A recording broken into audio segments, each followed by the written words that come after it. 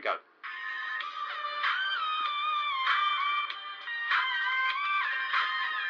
Broadcasting from Essex, it's the 19th of April and you're listening to Salonomics. The Bitcoin price is currently $56,700. I'm your host, Aaron Dawn, and joining me once again from North London is my hair, Jose Mourinho. Oh, yeah. Joe Mehmet. Yeah. Hey, Joe. Thank you very much. Yeah, I've been sacked before. He's been sacked 4 times. Well, have you ever been sacked? Yeah, of course. You have been sacked. Yeah, it's about definition, isn't it? Have I resigned? Have I been asked to leave, or have I been fired? I've been fired. I've gone through all of those things. I've gone through all of those things. Yeah, but actually, so to actually come to work one day and say, "Mate, you're out. I don't want you here." Yeah. Have you ever had that? Have you ever had that to your face? No, because every time that's on the cards, I managed to get in. I quit before I get fired. I was constructive that you actually sort of knew you actually purposely forced us. What, just to get a bit of unemployment money, was it? No. Dismissal. No, because technically, if you quit, then you're not allowed to get benefits. Right. So that's why I would do it, because it would kind of like force my arm. Like, why did you leave there? Well, I mean, look, going back to one of my previous jobs, I'm not saying which one, I knew the bullet was coming. Because I could see the technicals and the balance sheet of the company and how it had changed. So and you were a high earner, so you were the first one out. I wish. No, I think it was more of a case of they made my life untenable because they wanted me to quit, because I had a permanent contract. Do you know what I mean? Yeah. So it was a case of, I was being pushed before I was fired. Do you know what I mean? Yeah. They did a Diego. Maybe. Yeah. Which. Yeah, exactly. No, listen, it's not a nice feeling. I agree with you. I was on the. When I got sacked by Neville, right? I actually wanted to get sacked because I actually did want to sort of say to him, open my salon up and then say, "Mate, I'm leaving." It would have done all his best to try and convince me to stay, right? But I know, right? I've got a salon opening up next door. In the next couple of minutes. So it was better he sacked me, to be honest with you. Even though I didn't like it, I really hated it when he told me, right, he doesn't want me in the salon anymore. I thought, it's like being dumped by a girlfriend you really hate, you know what I mean? And she done you a favour. Yeah, she's done you a favour, but it still hurts, right? Yeah, for sure. And you kind of lose a bitterness to it, really, I suppose. And to this very day, 20 years down the line, I've had my salons, I've had my successes, and now I'm retired, but it still hurts. Yeah. All right. Well, looking back though, it was those decisions and those chapters in your life which have kind of made you who you are today, right? So of course, that's what I mean. I'm in a fantastic place, right? But I think it's the way it's done. Sometimes people can sort of get rid of people in ways that is for both parties the right thing to do. I suppose, sort of like going back in sort of 2002 when Neville rang me up on a Sunday evening, and I just sort of getting ready to go to work, like for Monday, getting everything, sort of my clothes and everything. Right? And he rings me up, so I don't really come back to the Sun tomorrow. It kind of like, oh, you know what I mean? That type of thing. It just comes out of the blue. Anyway, let's forget about that. Let's go on to today. So what do you think of the European Super League? I weren't ready to. I was going to explore the old firing thing. I think that's quite an important thing to talk about, first of all. But yeah. Okay, go on. I was. Sometimes like these decisions kind of happen, and everything happens for a reason, right? It's how you react to it afterwards. I know me for certain. It really helped shape my personality into kind of understanding more of who I am. So it must have kind of killed you at the time to be fired from Neville, somewhere that you'd spent two of your best decades of your life. But course ultimately, you know, it worked out all right in the end, right? So sometimes this forced change is good, right? No, it was going to happen. I mean, either way, one way or another, it was going to happen. Like I said, 2002, I got together with my investors. That talks about sort of like 3 to sort of 6 months of business plans, meetings, this and that. Yeah. And I got together a few of the staff that were at Neville's to support me. And that kind of gave me the impetus to actually sort of go ahead with looking for premises to start my own business. Yeah. And that the thing was that when you start this chain of events, what happens is, right, it becomes Chinese whispers. Someone always talks within these salon walls, right, one way or another. And because you can't keep a secret in a salon environment, you just can't, as you know. And somehow never got wind of it, and then he kind of like self-preservation. Yeah, but it's Right. self-preservation, isn't it? Because he Yeah. can see you taking clients with you and But whatnot, also and competition, unnecessary and competition, staff Yeah, exactly. potentially. So yeah, I suppose. But because I wanted to make a reference to one of our favourite films, which is Moneyball, right? Yeah, And there's a great line in there about, you know, every player would prefer a bullet to the head rather than, you know, 1,000 cuts. Do you know what I mean? It was like Yeah. how to deliver Swift. that "you're fired" message.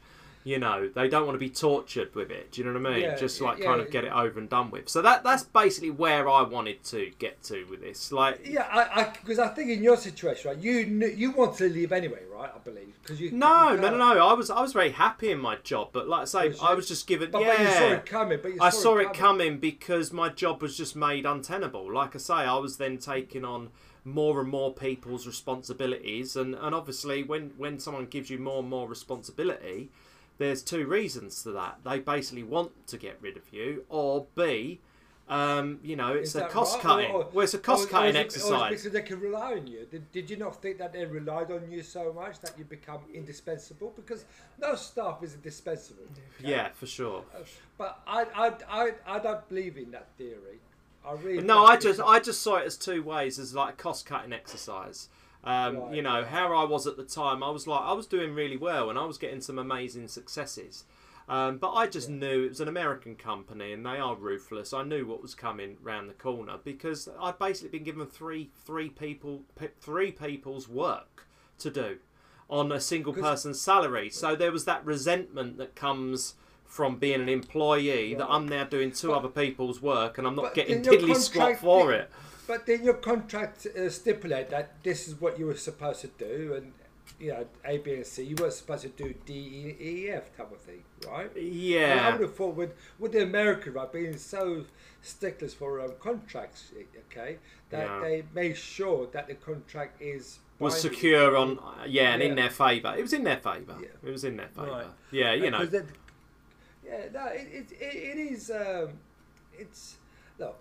Contracts are important, right? It is important, and it's look. You've got a very strong mindset. I've got a very strong mindset. People, I'm not sort of saying everybody's strong, but some people can't handle this kind of rejection. Do you know what I mean? And it can sort of like, especially in our industry, because we're so sensitive to losing a client or upsetting a staff or a client. You know what I mean? There's so many issues in a salon environment, right? You've really got to be very, very, not thick skin. Yeah, I think, thick skin is the word. That all these things that happens in everyday events, it's just got to bounce over. I mean, one thing I do remember in all the years of working in salons and being as an employer, right? I never got attached to staff. Did you ever see the film Spartacus? No. With Kirk Yeah, Douglas? probably, but you know. Right. When he goes to the sort of gladiator school, right? There's a fantastic actor, Strover Martin, whatever his name is. He's sort of very majestic Afro-Caribbean actor, black actor, right? Fantastic. And he goes up to him and says, "Hey, what's your name?" He gets me, "Man," he says, "I don't want to know your name because I might have to kill you." Sure. right? Because it's a gladiator school, you know what I mean? I love So- your movie references. Yeah, Yeah, no, that's and- perfect.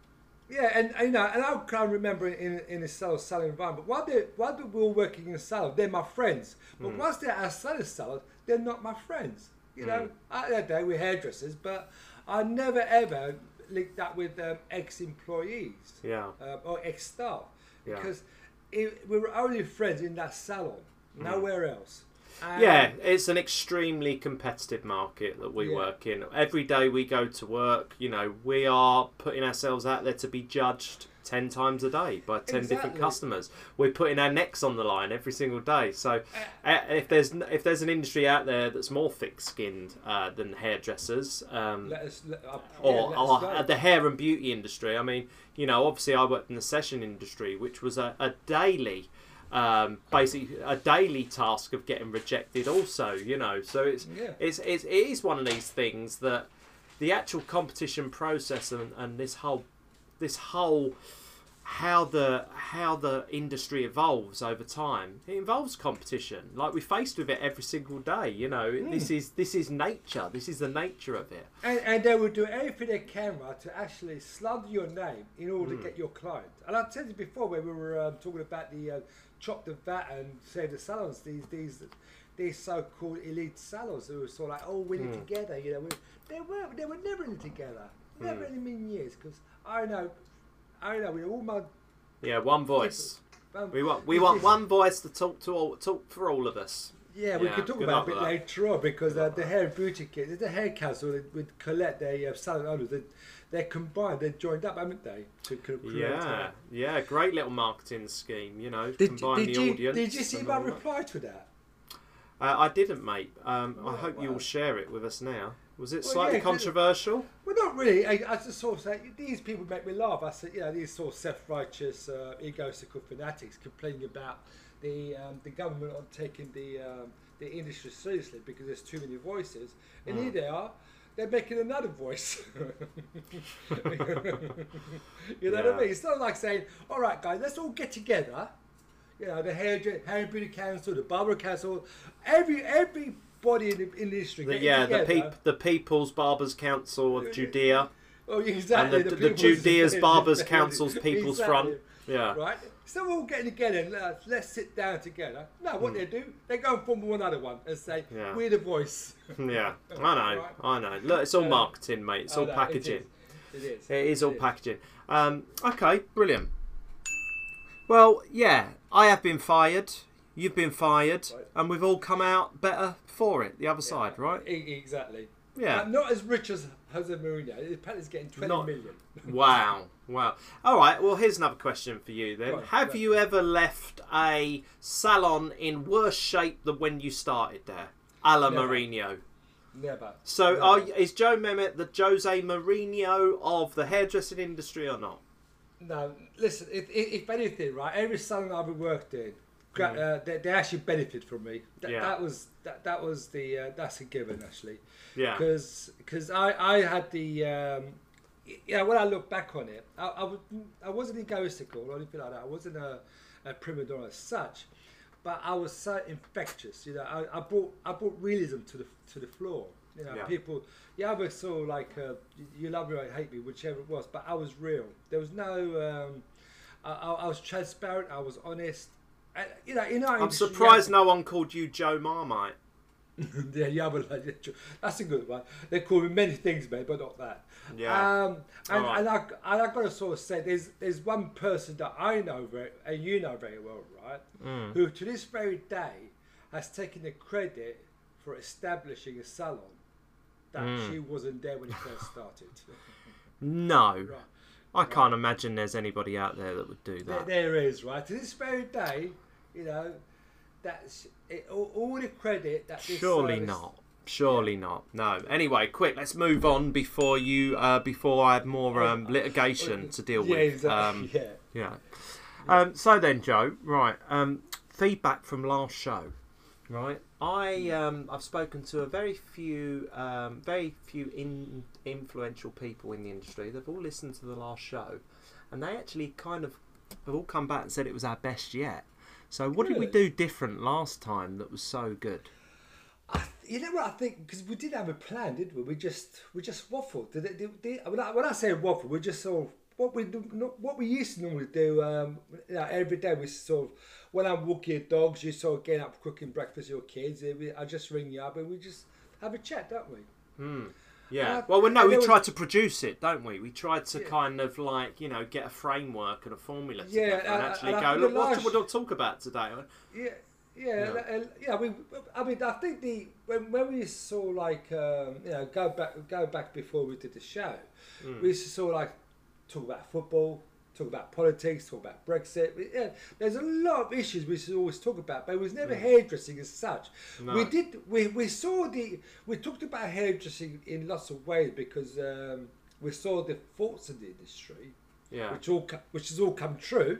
And obviously we've got anecdotes for days as well that have all taught us things. So I suppose there is that one thing that that there's that common thread that should go through everything we do, and hopefully there's enough people out there that can relate to some of the stuff. I suppose with your clients and my clients these days that we do sort of privately, and with our conversations, like we all have the same thinking. We're all like-minded. Yeah. There's no sort of like controversy or there's no arguments as such. We could disagree. Yeah, totally. We can have a full, open, honest discussion without falling out. That's right. Like two adults. Exactly, and I think that's where I think the last show that we talked about, because I can't remember what we talked about because there was no structure to the show, was there? Well, it was Salonomics 27, and it was called Power and Technique, and sometimes it was a golf swing. And it was the secret to a long career, basically. Technique equals longevity, long term, and stuff like this, and things that are pleasing to the eye. So we draw a lot of conclusions out of a conversation that surrounded, people like Roger Federer and Tiger Woods and so it kind of really just evolved, didn't it? We just kind of explored, whereas before normally I would try and come up with a question before the show and ask you the question, or and then we would extrapolate that way. That was completely organic, and it kind of just happened. And one more thing is, we was obviously super busy, with our other work, so we didn't have the time to pre-produce anything. So go back to the show, though. I mean, can I mention a very good friend of mine? Well, I haven't seen him for a few years, right? But I was been very friendly with him. Was Marco Pierre White, and when I sort of first came across him, sort of 20 odd years ago. I sort of go and talk to his sort of be his drinking partner as such. Well, you two got very similar hair type, mate. We did have, yes. So you were like hair twins. Was that your icebreaker? Yeah, it was. No, not really. I think he was just like sort of 6 foot 6 and mangas, and and he saw me in the salon, right? Sort of like 5'10", and I was quite big in the salon. Right. You know what I mean? Right. But I remember I was sort of talking to him. We were talking about work, right? His mode of operations and my sort of work of reference and things like that, right? How he cooks on he always cooks to a variance. He all started with fish and chips, basically speaking, and just got fish and chips, and it is variations. No way, really? Right, exactly. Gordon Ramsay did the same thing. It all started with fish and chips, type of thing. Anyway, and we were talking about our sort of like talents, and I said to him, sometimes, Mark, I said to him, I just think I need to go back to the drawing board because I'm doing a haircut, and I think, God, Joe, you need to sort of like go back to the drawing board because this is awful. This is awful, And I look back on it, I think, God, that's such a bad haircut. Now the client wouldn't know any different, but I did. Sure. You know what he said to me? What did he say? To me? He said to me, I'll never forget. I probably used it many times in the show. Talent never dies. It's as simple as that. Class is permanent. Well, you can add on to it, but it says talent never dies, right? It could sort of like dwindle out a little bit. It could sort of like relight itself a bit, whatever. But talent never dies, and he was so spot on because it made me think. It's so right. And you're talking about Tiger Woods, you're talking about Roger Federer, you talk about all these greats, all right? They're so talented, and they will always be talented. Hence why they're so unbeatable, right? I would think. So, and again, in our industry, to have longevity, you have to be talented in a sense. For sure. It doesn't matter what talent is, but talent never dies. Talent never dies, but I think part of the talent is the work ethic, though, right? Obviously you and Marco Pierre White had to put the hours in, right? You had to do the work in order to develop the principles that stood you through your career, right? And this is why, this is why I love listening to the way that you talk about your career, because you've got all these little gems of wisdom that you've picked up over the years that you can't put in a textbook. You can't put that in a textbook. So and the sad thing is I can't even teach it really as well. I've got my nephew who comes to my house, and I haven't seen him for a couple of weeks, admittedly, but I try and guide him, with certain things. So, but these wisdoms, right? These words of wisdom, they're more encouragement rather than the be all and end all type, because we all go through periods where we just doubt ourselves, don't we? And when you're an apprentice, even as a hairdresser, you're starting out, whatever situation you may be, you always have doubts. And if someone could give you a little nudge, and this has to be come from yourself, and sort of say, yes, I could pick myself up and go to that extra yard. You actually become better for it, because a lot of people do tend to fall back. And I remember you telling me about sort of hairdressers apprentices who give up hairdressers and they're going to barbering, all right, because they can't hack the hairdressers side of it. And then when they become barbers, they actually wish they got into hairdressing. You know what I mean? Rather than just sort of stick that little bit more longer. Yeah. Well. Can I refer it back to what you just said about Marco Pierre White? He started off as fish and chips. Yeah.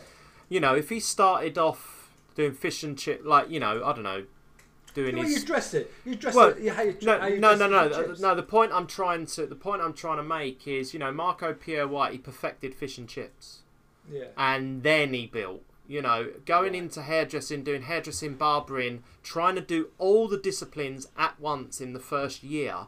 That's been my one criticism of the MVQ.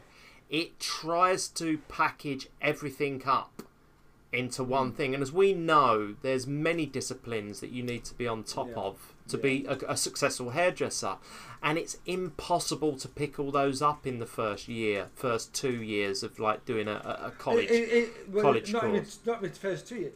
Forever, as long as you're a hairdresser. Yeah, no, but that's what I mean, and that's why I think the quit ratio of young people and apprentices, because it's overwhelming how much they are told they have to do before they reach the next stage. For you in your career, if I can make that, was it 6 months you had to make the tea and tidy the salon up before you even got to touch hair. Well, yeah, but before you shampooed, right? Yeah. If I remember right, it was at least 3 months. At least 3 months. Yeah, and you really wanted to get into sort of shampooing hair because you get tips. It wasn't because I wanted to be a shampooer. I wanted the tips. You know what I mean? The only time I got a tip was when I had to go get a taxi. So already pouring down rain. Yeah, for sure. But it was a great test of your attitude as well, wasn't it? The fact that you were willing to turn up every day, look smart, be attentive.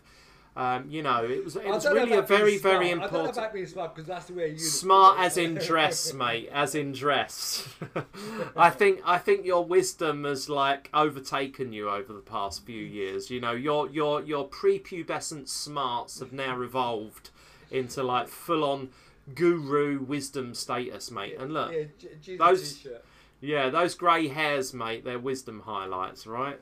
Exactly. Look, I kind of think every hairdresser has it in them as well to come up with sort of little quirks that it kind of gives them comfort. Yeah, their signature, right? You kind of adapt your own characteristics, don't you? And you adapt your own personality as you're kind of venturing through this. So what I want to say is it's an extremely rewarding career.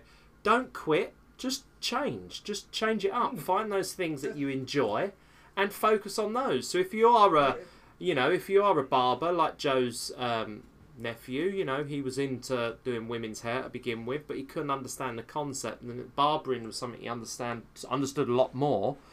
He pivoted, didn't he? He pivoted to just doing barbering, and now he's thriving, right? That's right, because you saw him do a video, a sort of rap video, this and that. So, but no, the sad thing is, the sad thing that I find with the NVQ, right? And I know we don't want to talk about the NVQ, but because most hairdressers when they leave school, right, they actually leave with sort of, I wouldn't say with inspiring qualifications. You know, if I had O levels, I would never been a hairdresser. In today's world, if you've got a degree, you're not going to be a hairdresser type of thing, right? So, one thing that today's potential hairdressers don't have, right, is educational attention to education type of thing, right? And they leave school and then they go straight back into a classroom. Is that really inspiring? I mean, I was very fortunate when I left school. I didn't need a pen and paper. You know what I mean? That was it. I didn't need a pen and paper. And it was a broom, basically speaking, that I had. A broom and a kettle. Yeah, exactly. But at least I wasn't writing down, which wasn't my forte. Even to this very day, I'm not very good at writing. I mean, that's why the email from me is brilliant, because I could just type it out. But well, it's a bit like you can talk a good game, Joe. Then, yeah, isn't it, exactly. It's a bit of luck for the audience. No, I think it's a really important point. You know, we've all had our unique upbringings in this industry, and it's about extrapolating, you know, what they actually bring. You know, bring to further your career down the road. Anyway, should we move on? Yeah, definitely. Right. So then, Joe, I don't know if you've noticed, but I have just had a... you know, I'm moving house and all this, and all this is going through, and in order to move house, there's lots of different paperwork, and there's lots of bureaucracy involved with solicitors to move in. Anyway, so we've just had this guy come round and do what's known as an EPC, which is the energy proof certificate, or domestic energy certificate. Because you can't sell your house without it. You cannot sell your house without it today. Anyway, so he's come into my house. He's, you know, basically measuring up every room. He's checking what light bulb I've got. He's checking, you know, how are my windows double glazed? You know, have I got insulation? Where's the boiler? You know, all of those kind of things. And I was intrigued by this. So I said to him, so then, why, you know, how would you define what you're doing? You know, what is it you're doing? He's like, well, essentially, I'm basically giving your house a rating so that the government can essentially say whether you're allowed to rent it out or not. You know, it's to do with sustainability. I'm like, and it got me thinking, sustainability. I've been seeing this word thrown around all over the place just recently. And, you know, we spoke earlier in the year about the government quangos and us kind of our industry being put into the BEIS sector, which is all about, you know, business, economics, and you know, sustainability. That's right. Yeah. So what I want to know is, can a salon be sustainable and profitable at the same time? Well, I suppose if a salon becomes sustainable, right, it's about reducing their carbon footprint. Yeah, I would think. It's all like making it more environmental friendly, recycling, upcycling, all these kind of things. So, and then you do away with things you don't really need. And I think we discussed that in a previous show, didn't we? In the salons of the future. Yeah. And, so the definition. Sorry for interrupting. So the definition of sustainability, when mentioned with business, I think's an oxymoron. Let me give you my take on this. So I think if your business, like when we define sustainability, what are we saying? Are we saying about your business is profitable, or are we saying that your business is green and not damaging the environment? Is that because I'm confused as to what the term sustainable means in this context? Because surely for you to be in business, your business has to be sustainable. Otherwise, you wouldn't have a business. Well, exactly. And the more busy you are, the more you're going to waste. Yes. Okay? right? So again, how does where does your carbon footprint comes in? You need to get down to a certain level, don't you, in order to be sustainable? If it's above a certain sort of number, it's not sustainable. I don't know how it works. I'm not. Well, this is what I want to talk about today, because for me, like I say, any business worth its salt is sustainable by definition, because it's making money, it's turnover profit, it's obviously doing something right. So in a free market economy, business by its very definition is sustainable. Yeah. So for me, it seems like they've put a moral code into the word sustainable. They're now trying to define or segregate sustainable businesses as being one is good for the earth, for the climate, and the other is bad for the earth. So do you think it's kind of elitism then? It's a new way of.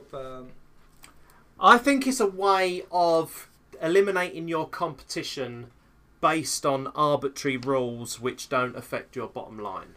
Right, so it's not about talent anymore. It's not about what you provide. It's about how sustainable. What you project. Right. So it's about what you project. It's also about image of the salon. Yes. Right. Yes. Okay. That's interesting because because I would sort of say the problem with today's salon is all about image with no substance. Okay. So it's quite easy to sort of say, okay, I'm going to become the salon of the future by becoming a sustainable salon. Yeah. I don't care what services I provide. I'm going to be sustainable, and hopefully I'll get a percentage of the market who believe in my philosophy, in my theories. Yeah. And they will support that business based on their philosophies rather than the raw materials that they produce, type of thing. All right. Yeah, well, like I say, I mean, it's very hard to be black and white about something whose definition kind of seems to change and seems to mean, like, have nuances to it. Because I know, as a salon owner, right, yeah, so when we're busy, you're throwing away sort of like tin foils, tubes. All right, they were all in recycling boxes because, Chelsea, Kensington West Midlands, Kensington Chelsea Council, right? They'd fine you heavily if you didn't. So you had to sort of have your recycling box and you got your waste there. So was that sustainable salon because I was recycling or putting things away, packing my waste carefully? I don't know, but I would never say I was eco-friendly. I mean, I did always try and get the best products for my clients, yes, and always did consider to be so mindful of harmful chemicals, because as you know, I don't like detergents anyway. But I wouldn't call myself sustainable. No, I just find the whole term very uninspiring, mate. If I'm perfectly honest, like for me, sustainability, will end up meaning mediocrity. It will be, like. Why would you want it? Like, for me, it's a very grey term. It's a very beige term. It doesn't inspire someone with confidence. It wouldn't inspire me to want to go out and be more sustainable. Okay, if sustainable meant profit, then yes, let's go out and get more profit. But I think, like I say, sustainability is about, that's more of a stick than a carrot. It's like people are enforcing sustainability on other people. Well, I think you got the media's responsible. They're coming up with these sort of like fictitious narratives, aren't they? I mean, I'm on the Professional Beauty's website, right? And they've got on their website updated brackets 10 ways to make your salon more eco-friendly, and this is it. And that's the headline. Underneath that is, as part of PP's, which is Professional Beauty Sustainability Week, which starts on the 20th of April to the 26th of April, they give you tips on how to become sustainable and investing in reusable products. Right. Okay. So let's put it into terms we can understand. Right. Bottom line: will sustainability cost you more money? Well, it shouldn't do. But it will, though, right? It will. Yeah, By the very nature of it, it will. Disposable towels, you know, is obviously going to be more expensive long term than having a washing machine, right?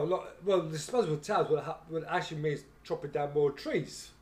Of course. Of course. Yeah, Joe, I told you, stop bringing logic into the show. People cannot handle your fundamental logic. Yes. Okay. So, fundamentally, in order to be sustainable, you're going to have to adhere to a new set of rules that the government will put in place for us everyone to abide by. So, by definition, sustainability is going to be a yardstick that no new entrants will be able to get in. If you wanted to open a bagel shop, Joe Mehmet, and you had to conform to every single corona pandemic rule, sanitation rule, eco-friendly green rule, you're not going to open a business, are you? Because there's too many rules at the moment to even consider starting a new business. And my fear is, in our industry, when everyone starts talking sustainable, for me it's tinged with mediocrity. It's tinged with sustainability is for losers. You know, sustainability means, you know, green and follow all the rules. Whereas we know the winners in this industry bend the rules, or they're the ones that create them, and they're the ones that everyone else creates. Well, they're the standard bearers, basically. They're the standard bearers that everyone tries to... No one wants to be like that salon over there because they're sustainable. They wouldn't be like that salon because people are turning up in Rolls Royces and all of that. That's right. Exactly. You don't want someone to go, oh, I want to go to that salon because they just pulled up an electric scooter.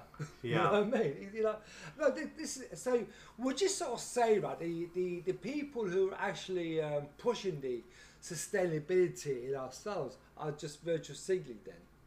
Yeah, I think there's a projection to it. Yeah, I definitely think there's a projection to it. Like, you know, when you define sustainable, when you're talking about economics, like economics as a function is the be-all and end-all, right? So, you know, if you're now having to spend more money on sustainability, like for these sustainability measures, whatever form they come in, Joe, whether it's, you know, solar panels on the roof, whether it's, you know, lighting, then the prices are going to be artificially forced upwards, right?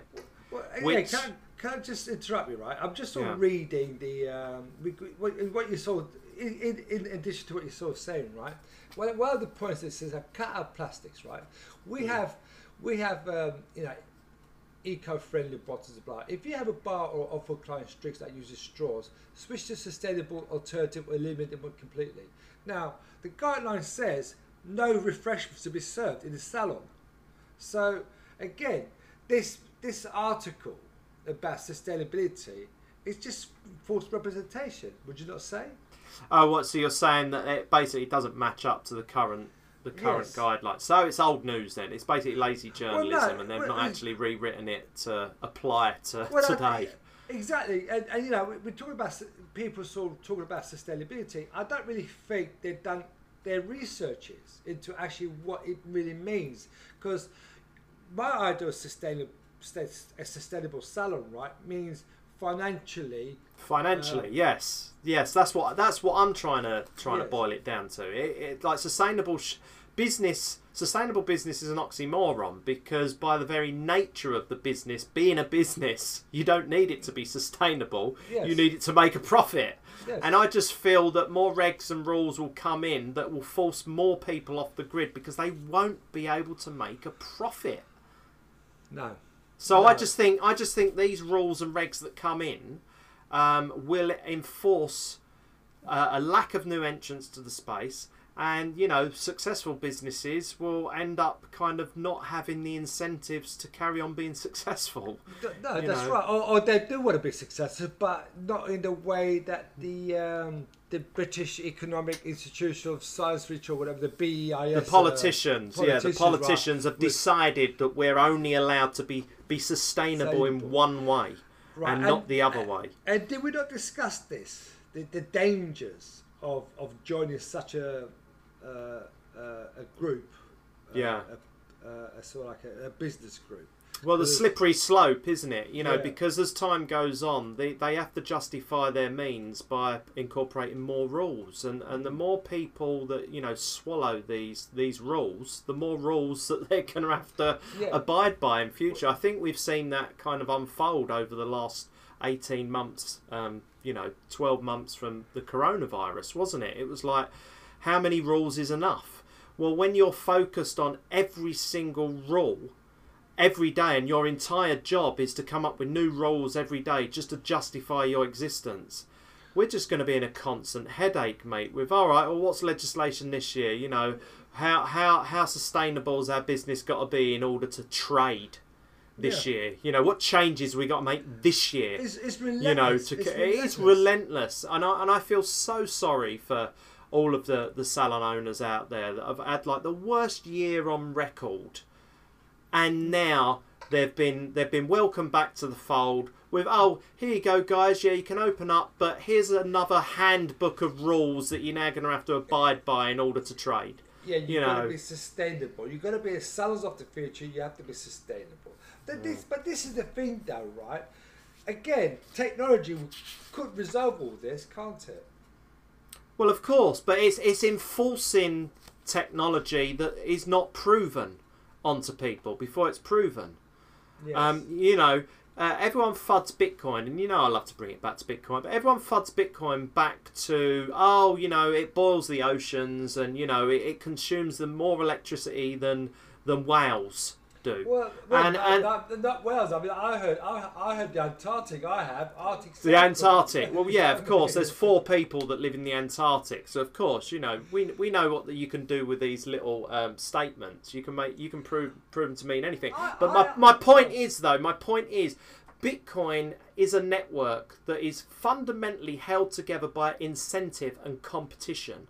So if any electricity consuming thing in the world has an incentive to not use as much electric in order to make more profit, and Bitcoin manifests that beautifully, because you have to pay for the energy to convert it into money. Your money. But now, this is the thing, though. Now, just say, for example, Greta Thunberg and her sort of like army of Greenpeace, was all of a sudden was to attack Bitcoin because mining takes a lot of energy, right? Yeah.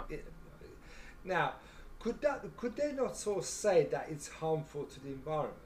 Well, that's what they've been saying for 10 years, Joe. But since when has consuming energy been a moral argument? Since when has, you could make that argument and say, well, look, the entire population of the UK spends so much electricity on playing games on their phone or playing games on their Xbox. Who's to say that person isn't allowed to spend their money on that energy to play that game? Since when has it become this moral argument? And my point is, Bitcoin is incentivized to use renewable energy in order to make the electricity consumption not only sustainable but cheaper. Reusable? Is it reusable energy though?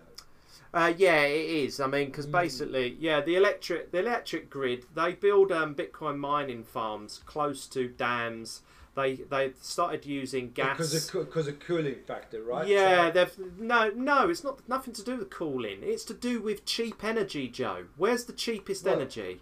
The cheapest energy is from wind, from hydro, and it's all of those things. But what makes it difficult to harness that energy is by then creating a grid to transfer that energy to the grid. So it costs someone billions and billions of pounds in investment to create the pylons to then turn that electricity and service it into the grid, and lots of sunlight and everything doesn't get captured every year.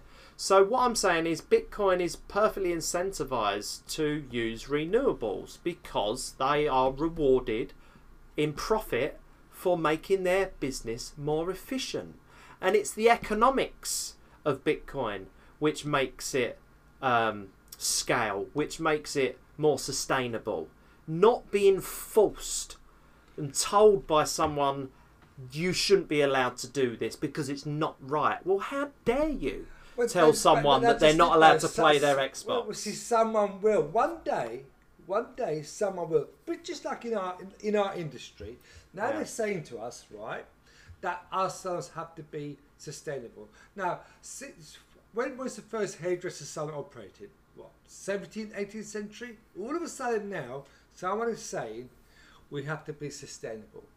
So again, with Bitcoin, anything in life, Aaron, what you find, there's always going to be someone who's going to say completely the contrary to anything that goes against the norm.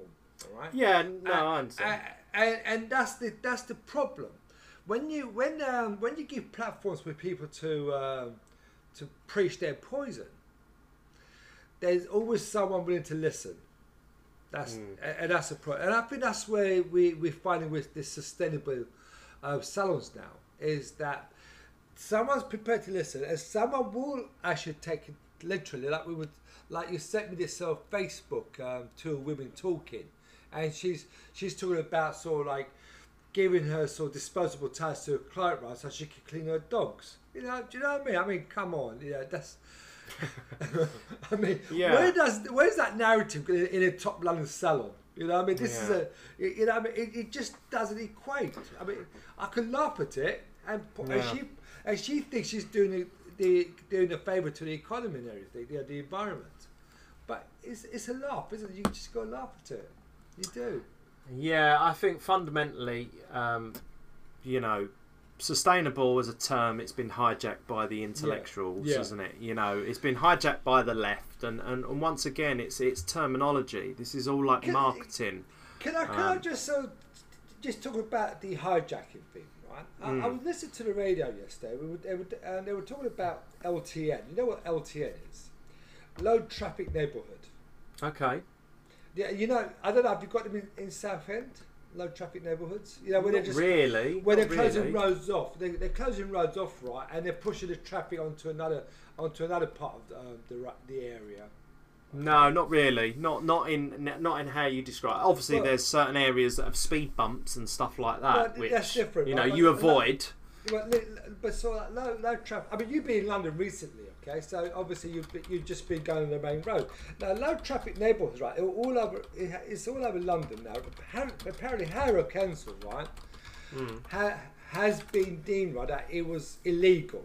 Now, so they have to bring it down. They have to sort of like dispel it straight away, right? Because they've been ordered by the courts, right, that it was illegal.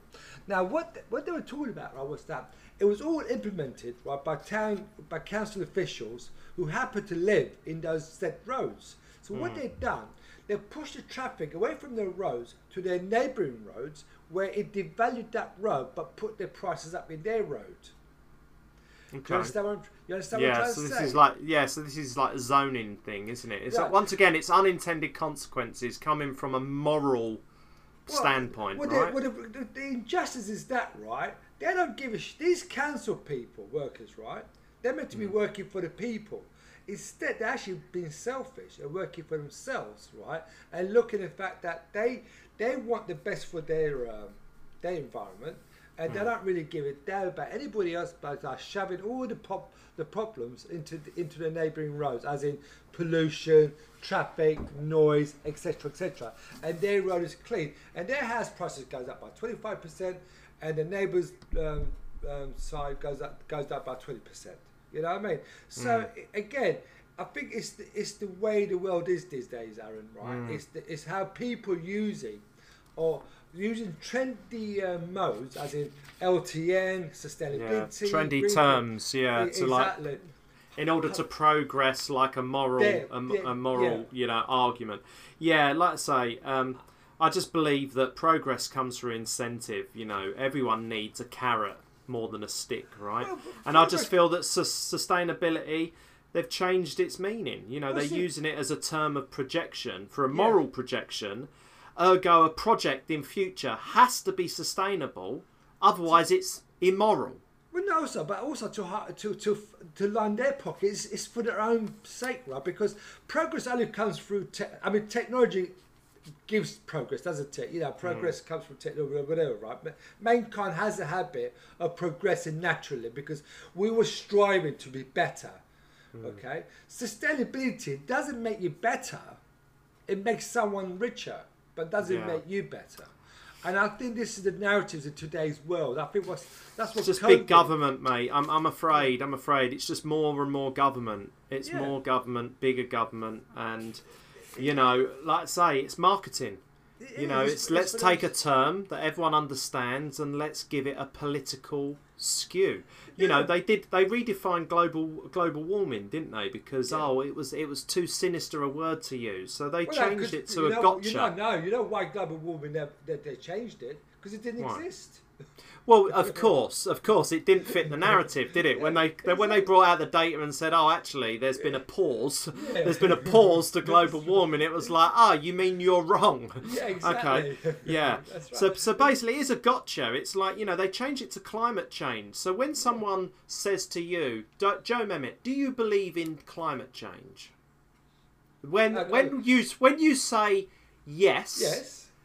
It's like, well, obviously, it's a gotcha question. You've got to say yes because the climate changes. Yeah, but if you was to say no, you could be labelled as a crackpot. He don't know what he's talking about. But the term climate change, even though it doesn't say one way or the other, its definition is thrown around to mean bad things. Yes. Climate change, global warming, greenhouse gases. Stop eating meat, you're polluting the atmosphere, and do you know what I mean? You're warming the planet up and the polar ice caps. So I just think it's this ad hominem gotcha attack on someone. It's to say, you know, you don't understand life. It's like Greta Thunberg going around sort of saying, "You're ruining my future."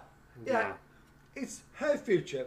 It's not everybody else's future. It's her future. Her selfish little ways, right? And you know, and I kind of think that if you're in a campaign and you're doing it for the good of mankind, I'm all for it. But when it becomes a selfish propaganda of an excuse of an exercise or whatever you could put it, right? Yeah. I just switch off because climate change for me doesn't exist because it only suits a certain people. It doesn't suit everybody. Yeah. Really. Yeah, for sure. Yeah. All right then, mate. Well, look, I think we've covered a few things there, haven't we? I need to get my head around how we're going to actually put this out into a genuine show. Sustainability, mate. Well, maybe I've got to use that buzzword. Was it there a Blackadder episode? That's his sense and sensibility. What was I think it was? So you can put sense. Sense and sustainability. Yeah, that's it. Sense and sensibility. That's it. And why they don't make sense. Yeah, exactly. Why it's an oxymoron. Yeah, I like that. I like that. Exactly. Sense and sustainability. Yeah, all right, that's good. All right then, mate. So what else you been up to this week? You've been up to how's your first week back been? Well, last week. Guess where I was last week? Apart from the golf course. After the golf course, I went down to Dorset. I went to go see my friend Paul in Dorset. So, nice. How was he? Was he all right? It's brilliant. You know what? The sad thing was, right, is that Paul, he's American. He's Australian American, right? Yeah, Australian born but American passport. So whichever you look at, right? And he's a businessman. He's a very successful businessman, and he's been down in Dorset all this time, right? He hasn't left his house. I mean, it's got a most amazing house, amazing land, and things like that, right? So, and no one's been in and out. They got rid of all their cleaners that come in, so they've been and the kids have been obviously going backwards and forwards to school when it was allowed, right? So, he's not taking the vaccination until it's authorised. Yeah, exactly, right? Until it's authorised. But at the same time, he hasn't been anywhere to worry about getting COVID either. Right. Do you know what I mean? Yeah. So when he invited us down, right, we obviously saw we did our COVID testing before we had a vaccination, things like that. But and I said to him, like, you know, Paul, are you not worried? Because, you know what, Joe? He said, I haven't seen anyone. You're the first people I've seen in a good part of a year, apart from the postman or the dustman. Yeah. You know what I mean? Yeah, so I think, don't you think like people would naturally have done that? over the years. Well, Over the past 12 months, people would have naturally stayed away from each other. Well, this is. You know, I mean, he's he's once again, enough. this goes back to this government of ours. Wielding sticks at everybody. When the incentive. Our government's been incentivised to force everyone to do it, and it's all. I don't think it's been useful. I don't think the lockdowns have worked. I think that there's enough data in. I think if everyone was given freedom of choice to behave how they wanted to behave, we would have been out this mess a lot sooner.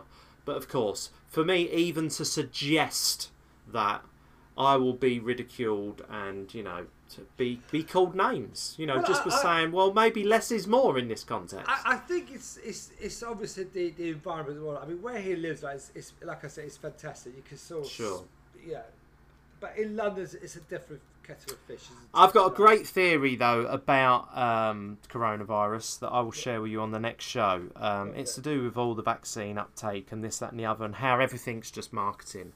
Maybe we could explore that in the next show. I don't know. Maybe everyone's bored to the back teeth of corona. I've done 20 clients this week, mate, and corona is like one of those things. I set off every single time. I don't want to talk about corona. Don't want to talk about COVID. Don't want to talk about. But you can't help it. Like it slips in there. And before you know it, you're both like. Talking for 15 minutes about the lockdowns and all that. But like I said, though, your clients are the same wavelength as you, so you're going to say, "I think it's joke," blah blah blah. But you agree, end of. You know what I mean? Yeah. But go back. What I found really interesting. I was on Instagram today. I mean, I did make a few points about there was this the European Super League on LinkedIn, right? So I had a little bit of a banter with. Actually, there's this one guy, right? I quite liked him actually, Brian Hewitt, and I sort of put my opinion on it, right? And I thought, but what concerns me the most, right, is how comes the Spuds have been invited into because they won nothing. They're not an elite club. Anyway, Brian Hewitt replied, "We did win the league in November, mate," which was quite funny because they were on top of the league in November, weren't they? Right, so yeah. But going back to his Instagram, yeah, was that there's a particular salon they're advertising a before and after keratin. How can you be practicing keratin in today's environment? Where air is premium.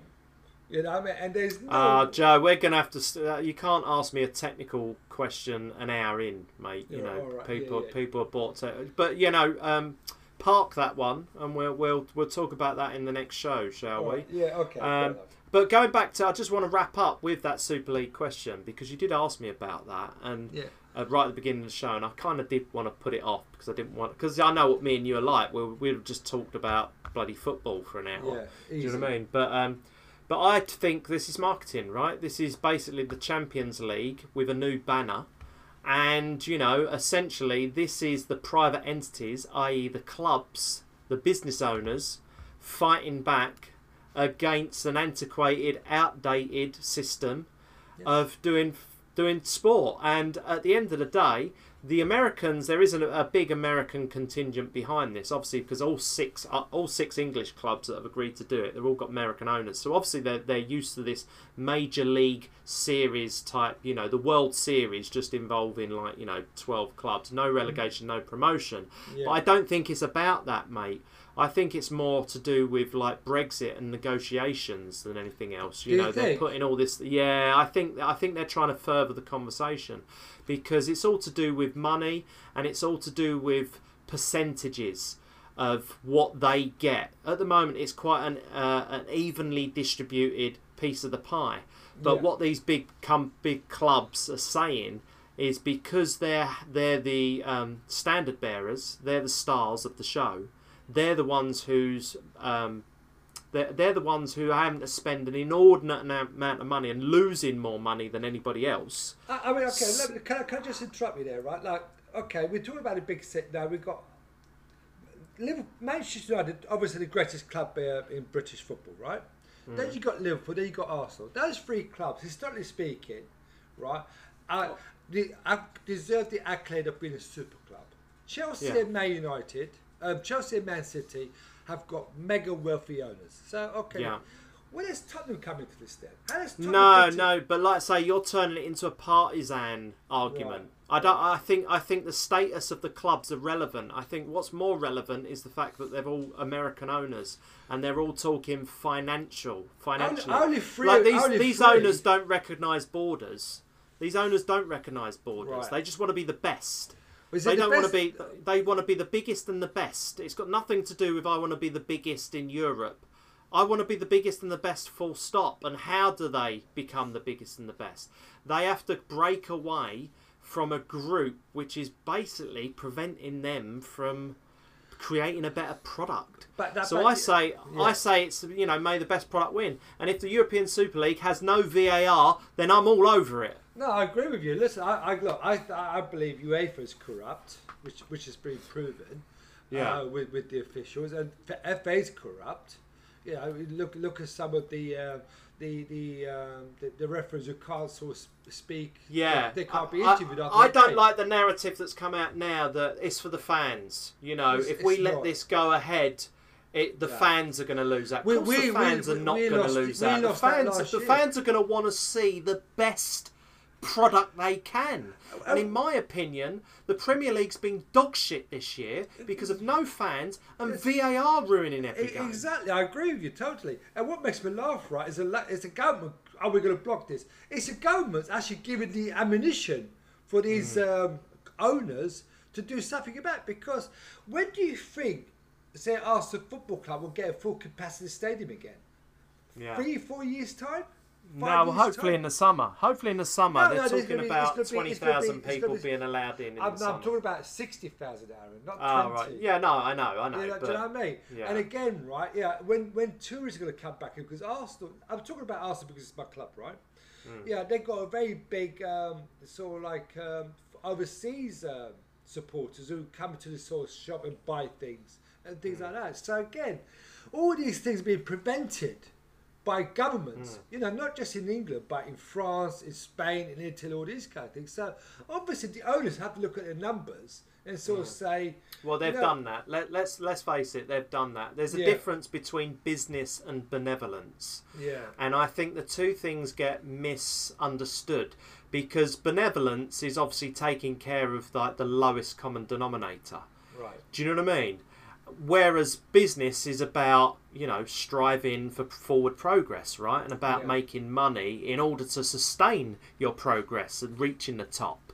And I just think a lot of these issues, they get misunderstood and they get miscommunicated. Like I say, that Gary Neville's out there on TV saying this is horrendous for the fans. But look at the Premier League.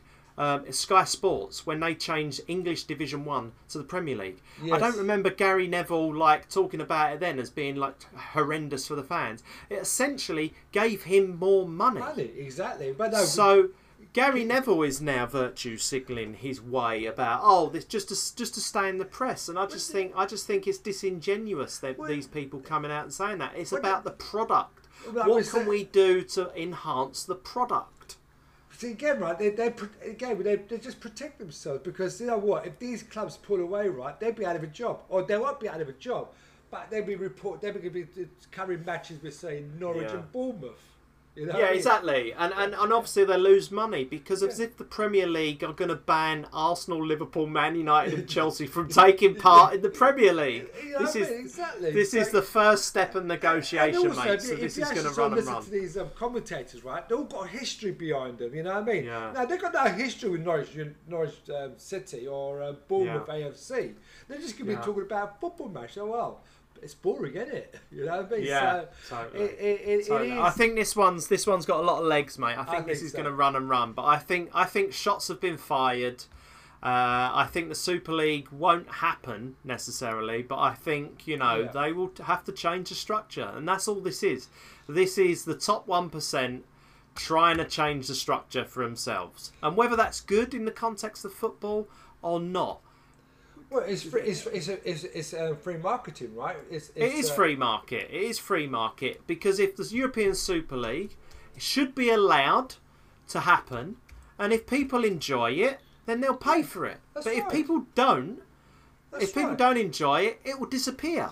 But my problem is just that everyone's saying they shouldn't be allowed to do this. But it's not the experts saying it, because these clubs already got the experts behind. They've got the lawyers, the money, and all that lot. It's only the little commentators, the TV personalities, who will literally be out of a job. Yeah, that's how you're right. You're right. All right then, mate. Well, look, I think that's enough ranting for today. Yeah. We'll have to figure this out later, and it's a school day, so I've got to go and do the school run right now. Fun. Yes, take care. Joe, where can people find you? Salonomics, LinkedIn, Twitter. And what's your name again? What's your name again? Because that's useful. Salonomics. Joe Mehmet as Salonomics. All right then, mate. Brilliant. You can find me, Aaron Dawn Hare, on Twitter. That's kind of my Corona channel these days, to be honest with you. Yeah. But yes, Salonomics everywhere. And if you want to take part in the future of retail in salons, then go and check out gosalon.uk, where we try and make retail easy for you. Anyway, brilliant. Joe Mehmet, all the best, mate. How you doing? Well done, mate. All right, good stuff. Kids. Yeah, cheers, mate. Take care.